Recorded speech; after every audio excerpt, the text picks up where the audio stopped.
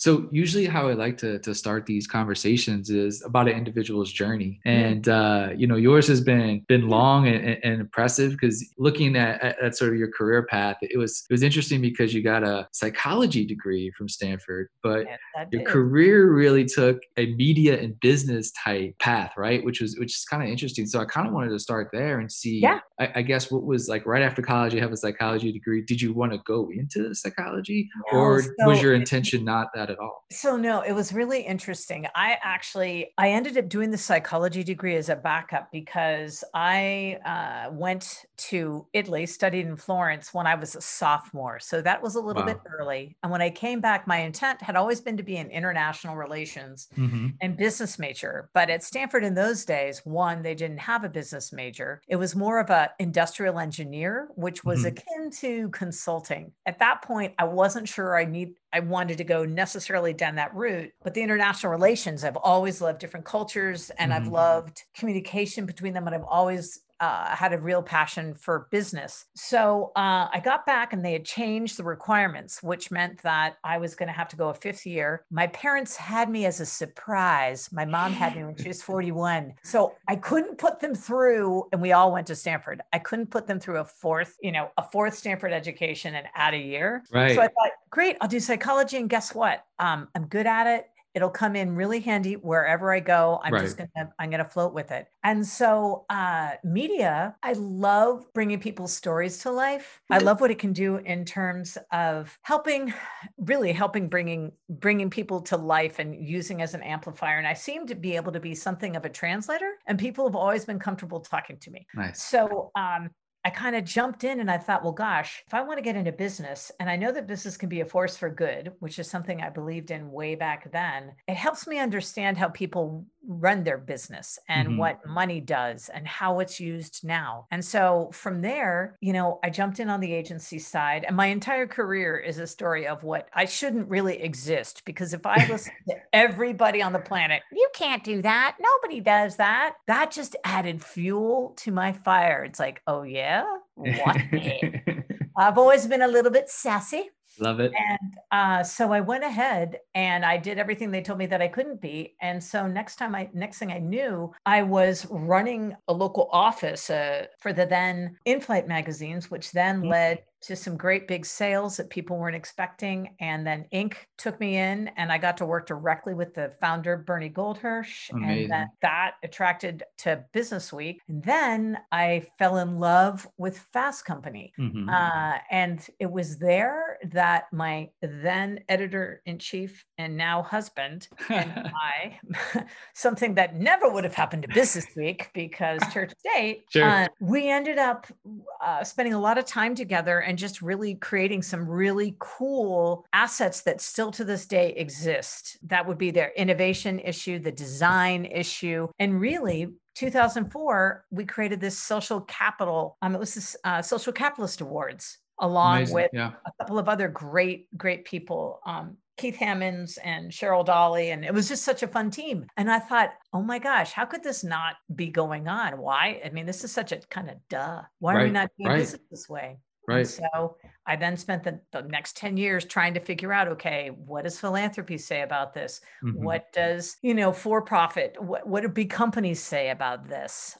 Who are the audiences that are going to be really crucial driving this to the forefront? And then, as luck has it, everything kind of came together and coalesced when I got a fateful call from Megan French Dunbar, who was the creator, as you know, of Conscious Company. Mhm. I had been an early day advisor for her because I was so excited to see her and Marin and Kate Herman start this magazine that was clearly based off and taking the baton from Yep. Fast Company. And I wanted to support young women getting their voices out there. And she said, guess what? This opportunity of being president at Intentional exists. And I said, that is my job. She said, I agree. And here we are today. Yeah, So I guess it's really great because you've seen kind of like the evolution of exactly. whether we call it impact investing, whether we call it social entrepreneurship, or we call it corporate social responsibility, right? There's all these sort of terms that are Right. kind of like blending together a little bit now. We see,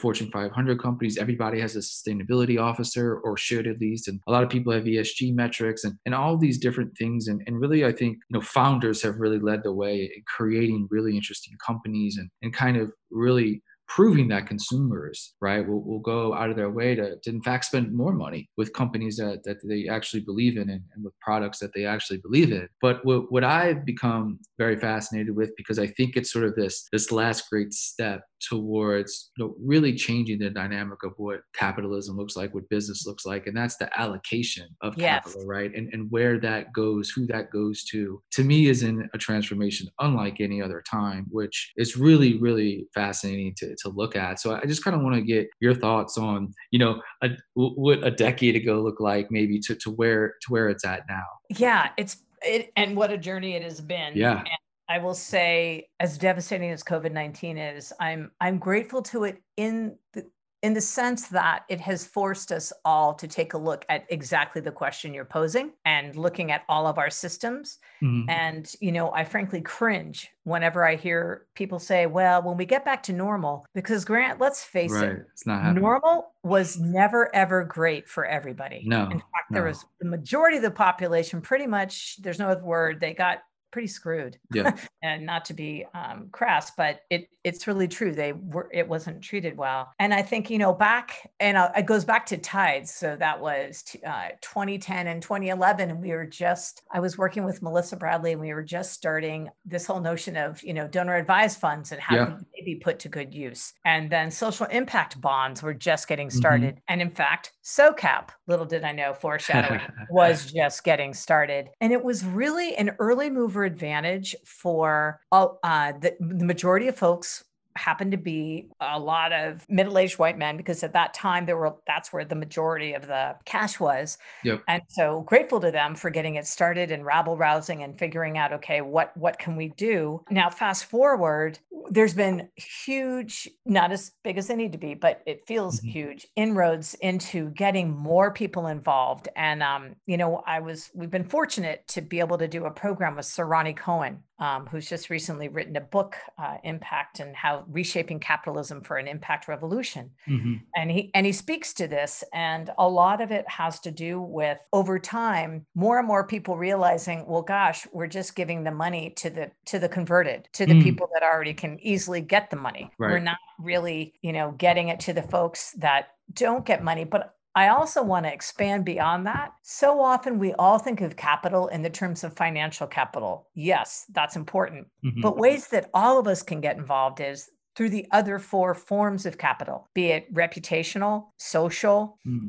intellectual, Mhm. and Mhm. also political. We all have access to all five, but to a different degree. And that's where the need for this collaboration comes in. So that's when, impact investing, and that whole term was coined in a historic meeting in 2007, when there were some European banks and some investors, and then some philanthropists and some high Mhm. net worth individuals. And they all said, hey, look, there's these huge, egregious social challenges. Philanthropy alone can't do it. They Right. don't have money. They can't do it at scale. So that's why we all need to start partnering. And I think now are starting to see, everybody wants data. Everyone believes, Yeah. but they believe it even more when there's a number attached to it, right? Because they're quants. And I get that. And so now I think we've got pretty close to 10 years under our belt, or a little bit more than that now, 13 really. And with that being the case, I think people are getting more and more comfortable at thinking about and realizing that there isn't, there doesn't have to be a loss necessarily. Mhm. And that Mhm. slow and patient capital in the Yeah. long run, it represents that little tortoise from the story that Yes. we all grew up with. Just because, think about it, it just makes sense. If you take care of the planet, you're ultimately taking care of your customers, Yep. which then it becomes this whole regenerative cycle. So I'm excited to see now some new vehicles, these community development notes, where folks Mhm. can get involved at $10 and Yeah. $20. I'm really very excited to see large buckets of, assets under management, such as those posed with, say, pensions and 401ks and endowments, starting to say, "Hey, wait a second, we've really got to get to work, and how could we further drive change?" And I'm going to say I really credit a lot of the millennials and Gen Z and Gen Y because, as you mentioned, they're really challenging all of us to vote by, with our feet where we work, with our hands and with our wallets, what we purchase and consume, and with our hearts, what we are financially investing in. It's it's a monumental task, I think. But I think if we could shift, both from a consumer side, right? If we could shift 10% of consumerism to much more of buying it a little bit more sustainably and ethically, that's a tremendous shift, right? And same with capital. If you can allocate 5% of traditional capital just to sustainable approaches, right, and sort of just different, more innovative approaches, that shift is massive in sort of the return on impact it could have, but also return on revenue, right? That's what the data will prove out, is that actually, like, taking care of the world and taking care of our environment is actually profitable. I think it could be more profitable than destroying it. Exactly. And that's the thing that I always laugh about and shake my head. It's like, how do we not see this? But to this end, now we get into the world of greenwashing, for blackwashing, sure. whitewashing. We're doing a lot of washing. A lot of washing. Right? A lot of washing, but nothing gets clean. Nothing's getting clean. Exactly. That old ring around the collar. And so with that, I get a little torn because, so we take a look and we know that this is the year 50th anniversary, Milton Friedman, shareholder primacy. We all know, whoopsie, what was I thinking? And so now, last year I applaud the Business Roundtable. Fantastic. Way to go. Definitely sign that letter. But then I think now what's different, and this is what's heartening, is people are paying attention and saying, okay, so what have you actually done? And what are you planning to do? And then we need to make sure that we keep everybody accountable. And then when they are doing something and it's a step, and if it's a bit of a mistake, if they own up to it, not everyone's going to agree. And I get this, but you get more bees with honey. So I don't want to shame and blame.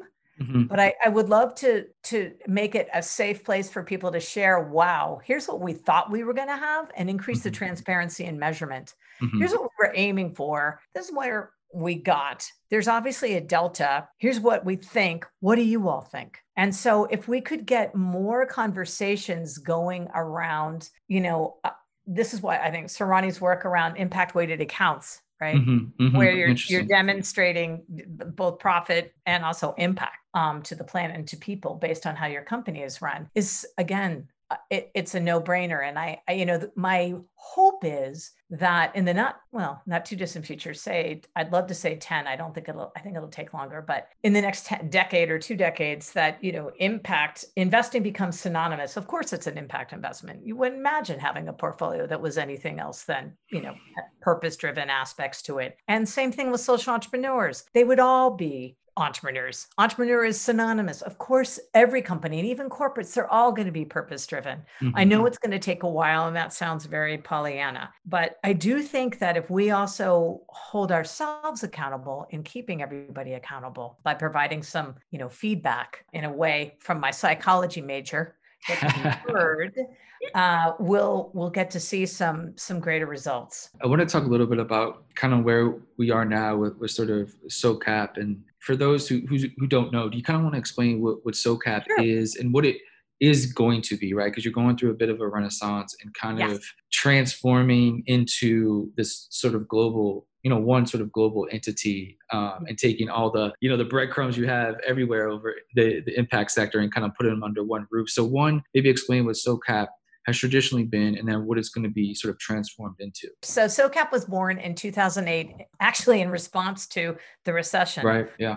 So things like a pandemic, we've got experience with this, never comfortable, and it was really created to get all these early day impact investors, along with the entrepreneurs who were doing the work, and an effort to try and get everyone gathered under this, what we call the big tent. When we did get to meet in person, it was actually in San Francisco. Fort Mason, right? And the mission really is to unlock capital in its every form to move markets forward and to make sure that those who are doing the work get the tools, they get the connections, and they get the broad-based community that will enable them to not only just survive, but to really thrive, so that we can all work together and work on solving some of the world's largest challenges. So historically, we had been a large event. Right. 3,500 folks.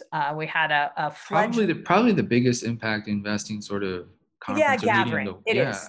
It is. I always get hesitant to say that because I think some have also begun to do virtual either, but yes, historically the in-person, yes, we were. So what we realized,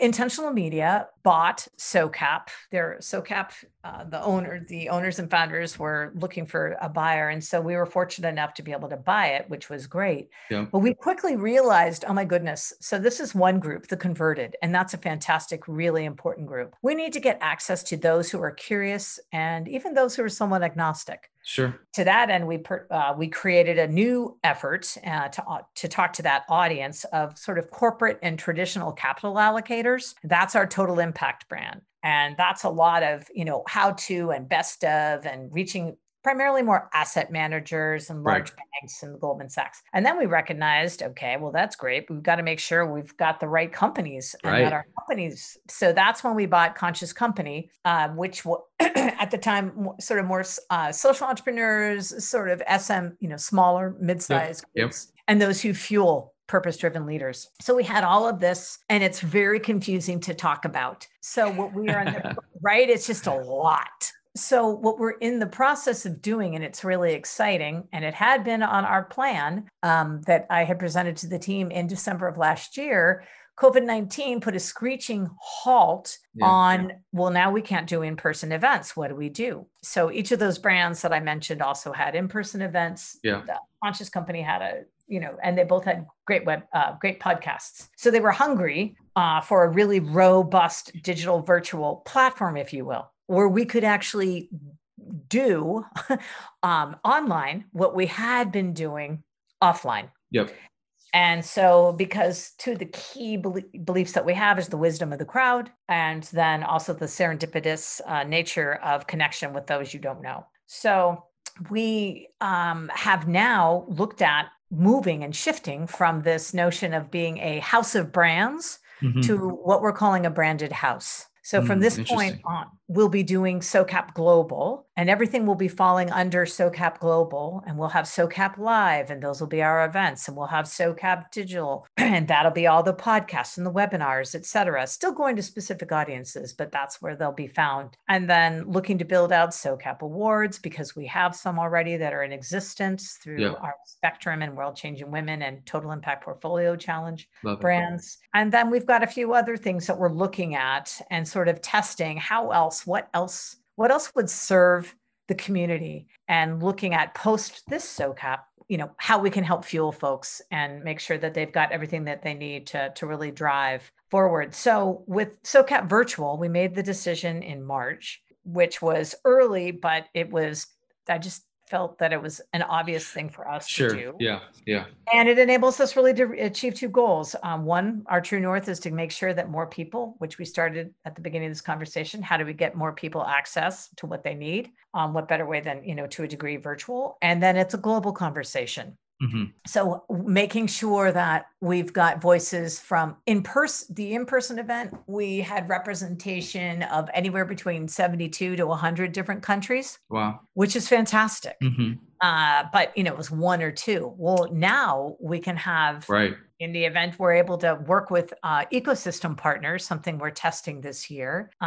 We can possibly have viewing parties around the world. And we can create a SoCap Global Roadshow that is essentially a little, this is something we're looking at, 3 to 4 hour little best of that we can go and populate, so that around the world, some of these other conveners have additional content that they may be lacking. Amazing. I think that, out of all this, I think, the transformation to digital was happening anyway, right? But I also think it's actually really difficult to build an on the ground sort of successful event, right? Or brand, right? On the ground. That's still very difficult to do, right? And so to have that already in your bag, right? Kind of already had success there. Yep. I think it only ensures that the digital side will not, it's not going to be easier, right? But I think having that on ground, prove it out already is going to make the digital transformation easier than it would be for a company that maybe didn't have that on the ground event sort of experience and have that name sort of be already synonymous and have that brand awareness.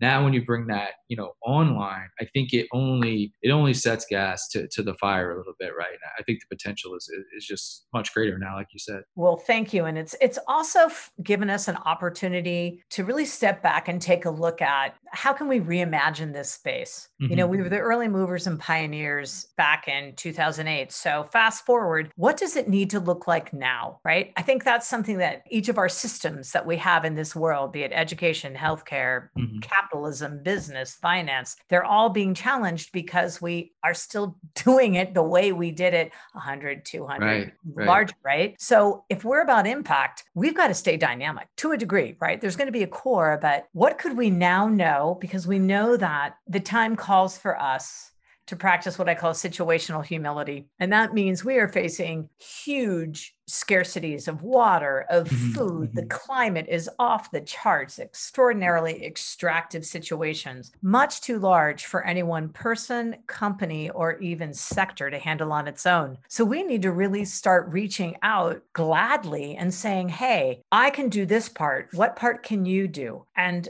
this was early day. They started it early day, with private public partnerships. Yeah, sure. But we really need to do that on steroids. And I think everyone in the space is starting to see that. So that's why we're so excited to be able to reach out to partners like Tonic, like GSG, Hmm. like Net Impact, Yeah. and say to them, Yerba Buena Center for the Arts, because arts and culture, extraordinarily important for us in the years to come. Come leverage our platform, bring your group, and let's build a bigger tent together, and therefore then drive greater change. I wanted to touch on SoCap Global, right, and the global part of it. And what are you optimistic about, or I guess what sort of do you see globally, or maybe stuff that you can point out, right, that makes you excited, right? That whether it's a country, whether it's a group, whether it's an entire continent or an organization or a government, do you see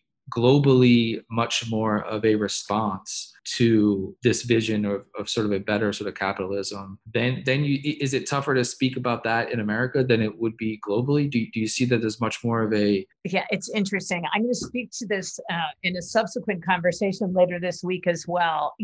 So you mentioned that you may be moving to Amsterdam, Mhm. and so I've become quite close with the friends at Catapult, and they have an event that's as they say, SoCap meets Burning Man. So it is a perfect explanation of it. And so they were talking to me about how, because racial equity is really important to us, and we've done quite a bit of work on this externally this year. We are definitely doing great reflection on what we as a company are doing and what are we making sure that we're walking our talk. So to this end, they were talking about how their discussion around racial equity is very different, right? Because Yeah, everybody's very homogeneous interesting. up Yeah, there. right. Then we started talking about the difference and how in Europe, I think, ESGs and everything, it's there. Some places are much farther advanced than we are. And what I'm heartened to see is that people are excited to hear more about what other countries are doing and what they can learn from it. I'm also heartened to see things such as, government shifting how it's getting involved Right. and opening its arms. I have always felt that, one of the most powerful combinations would be, I think there's an extraordinary amount of innovation in the African continent. Yeah. I mean, you think about with such little resource. Can you imagine what would happen if you got the African continent to work with the resources in Latin America? I Yeah. mean, it would be phenomenal. And I believe now people are starting to look at that. And they're starting to see, wait, okay, we could actually do that. And I think that's what heartens me is people are starting to take a step back and say, what's an unlikely bedfellow with whom I could partner? And I'm going to reach out and see how I can. On a local, more personal level, we at SOCAP, we've got the convening space. I want to salute the folks at Social Enterprise World Forum. Jerry, their faithful leader. He is going to be, they just had a huge event virtually, and they're going to be doing a massive debrief, which is something we're going to be doing so that, the conveners are all starting to work together and figure out how can we share our learnings so that who knows, potentially one day we may even build our own, convening platform for conveners built together with conveners, and it becomes a sort of a virtual meeting place for all. So I'm heartened by the opening that I'm seeing, and also this growing willingness to try. Yeah, it's funny you mentioned Africa. We just had a story on Cause this week that my founder friend in Uganda started basically a technology sort of accelerator and sort of agency in the slums of Uganda. Wow. And he sort of is really taking the mantle, and he wrote a piece called The New Africa. And within it, he says that, I just want to kind of quote from it because I think the numbers are kind of astounding. It goes to like what you said. Africa is the youngest and fastest growing continent in the world. By 2035, the number of young people reaching working age in Africa will exceed that of the rest of the world and will continue to do so every year for the next century. By 2050, 1 in every 4 humans will be an African, and 40% of the world's population will be African. And he said by 2030, there will be 375 million young people in the job market in Africa. And so I think you're right in that, for so long, that continent has, and I think this is to me where technology is, we could see I think here we see a lot of negative aspects of technology, right? We see that sort of with, with all the Senate hearings and a lot of negativity to right. Back, right? But he is literally like building and changing lives through technology, taking adults out the slums and teaching them how to use WordPress, right? How to use all these technology tools, because then he can go out and get clients from around the world and say, hey, we have top tech talent here in Africa, right? It's just an amazing, I think, trajectory that he's on, but also his vision, I think, about what Africa can be is very special. And I agree with him. And like by the statistics, like why wouldn't capital allocators look at that? Look at those data points. They want data. Well, here it is. Right? Exactly.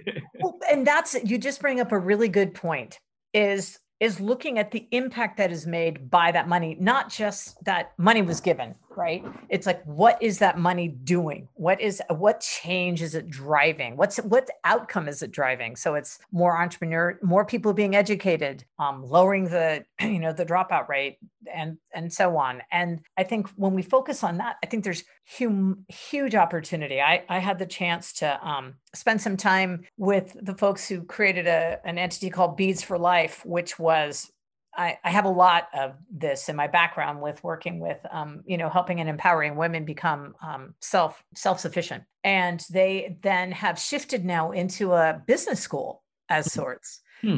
For women in Africa, and they want to bring this out over to India and all other areas as well. And of course, we know all the research that shows when you help a woman, you help a community. Yeah. And I think that, again, that kind of thinking and those kinds of areas, I'm very excited to see them rise and frankly, get the credit for the innovation and the extraordinary talent they've always had. They just never had the chance to really step up and come, have a seat at the table, as it were. Yeah, I think and I kind of wanted to touch on that a little bit, is sort of women, sort of in 2020 and sort of, because it seems like throughout your career, you've sort of, been sort of this voice for women in a lot of the stuff you do through certain committees you've been on and certain organizations and things like that. And what has been, sort of the progression and are you optimistic of, the future of women and not only, business, but really world leaders, right? And sort of, I always say that us men, we kind of had some centuries here to try to figure it out. And maybe we need to pass the baton a little bit and let the women have a little run, huh? Or even share. That would be awesome. Just Yeah. hold it together. But Eh, yeah, go ahead. You were going to say no, something. no, I just wanted to get your thoughts on sort of what you saw maybe over the last 2 decades of Yeah. women just sort of just rising and like you said, given an opportunity. I mean, I always tell people I was raised by very strong women. My wife's a very strong woman. Like I have seen what women can be and what they can do, and it's made me a better human, right? And I was just like, if we could Yeah. scale a women's touch, right? It's very positive, I think.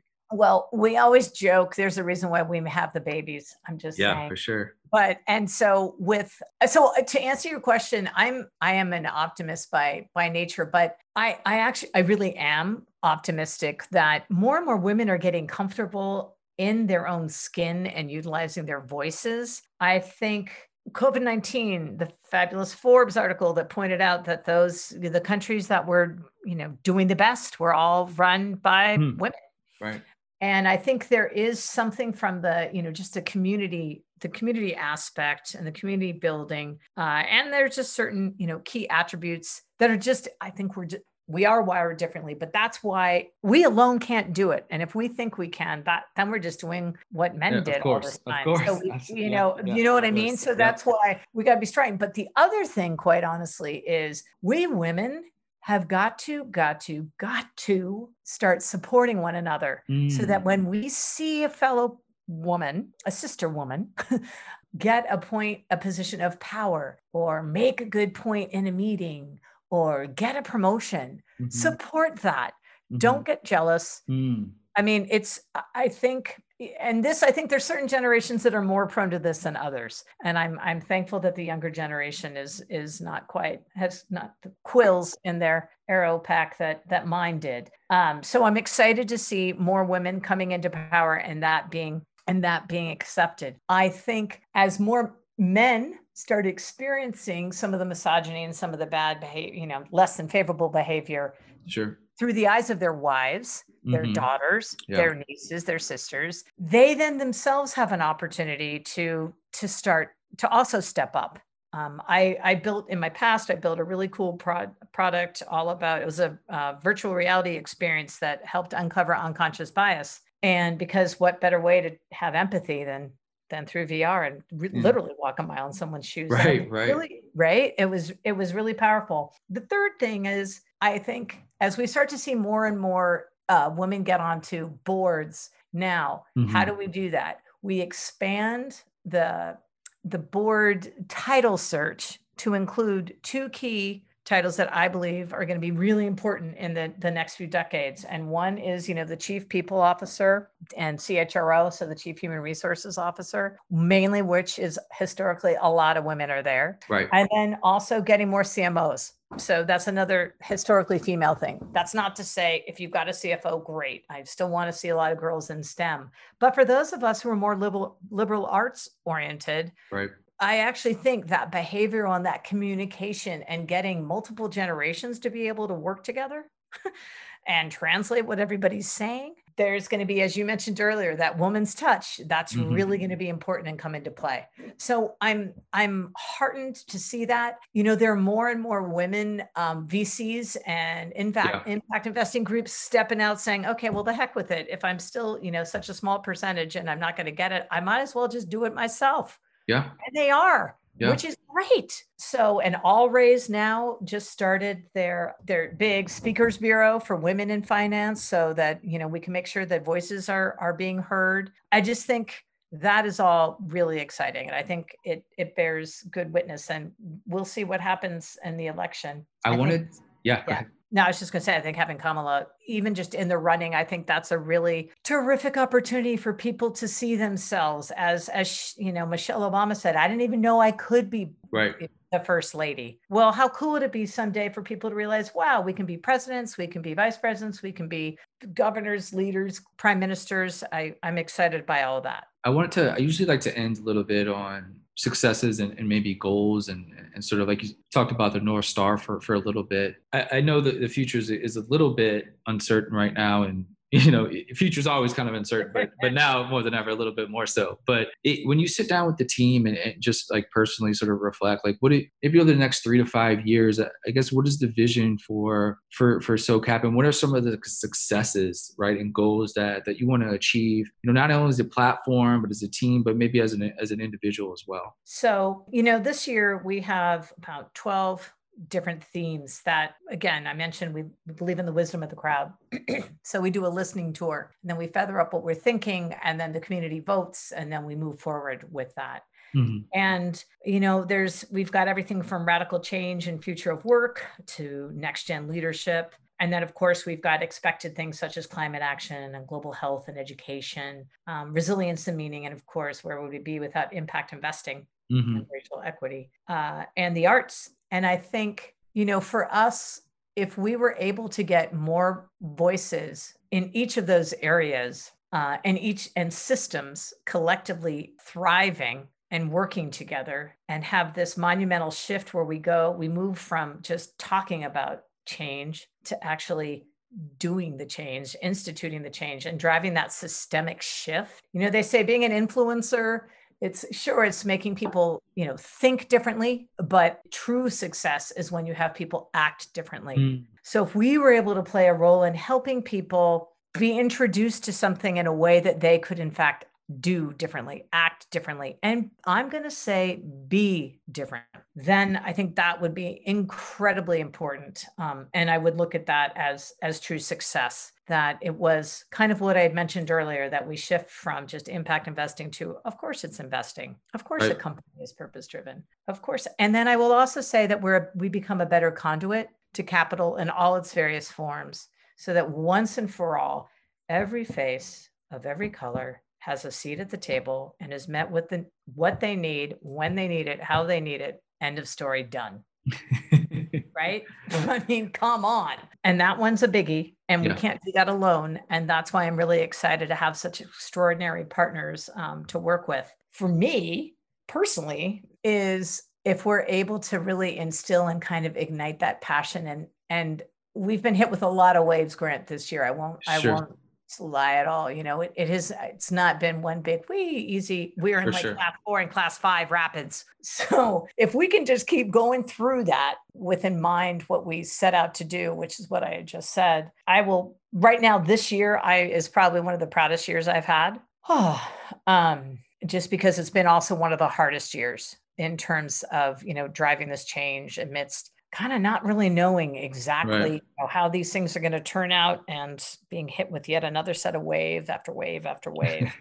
So if I'm able to get through this still standing with at least some color, not some hair, not gray, it'll be huge.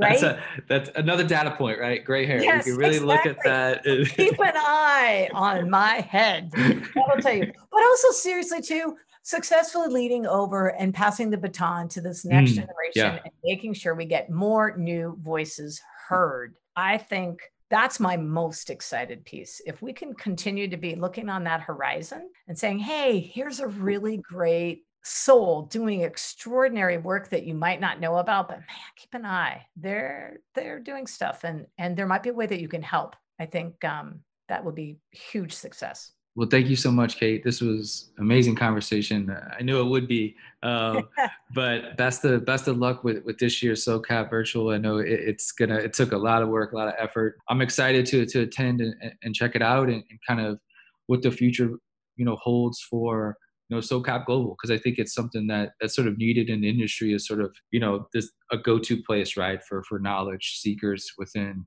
the sector. And like you said, more people who are coming from traditional capital, right, or traditional Mhm. consumerism, get them into the flow, and kind of find a way to do things differently within their own life, right? And I think that's platforms are important. It really is important. To me, it's the new education, right? I think Exactly. it's a way that we can all learn throughout our lifetime. So I think platforms are important. So best of luck in building out the new sort of platform and the brand, and can't wait for SoCap. And I think it's gonna be a success. And best of luck to the team, and best Yeah. of luck the rest of the year. I do want to say one last thing. The team has been extraordinary. Yeah. Uh, they've weathered a lot. And I want to acknowledge all the immediate team, the expanded team, anyone who's in our orbit. Yeah. I'm so grateful. I'm grateful for you and your partnership, Hmm. and the support. And I want to acknowledge everybody that, we could not build this big tent alone. So, and we know that everybody has an option and a choice to where they can spend their time. And we're just very grateful and appreciative of folks spending it with us when they do. Well, thanks again, Kate, and have a great rest of the week and have a great rest of the year. Thanks so much, Grant.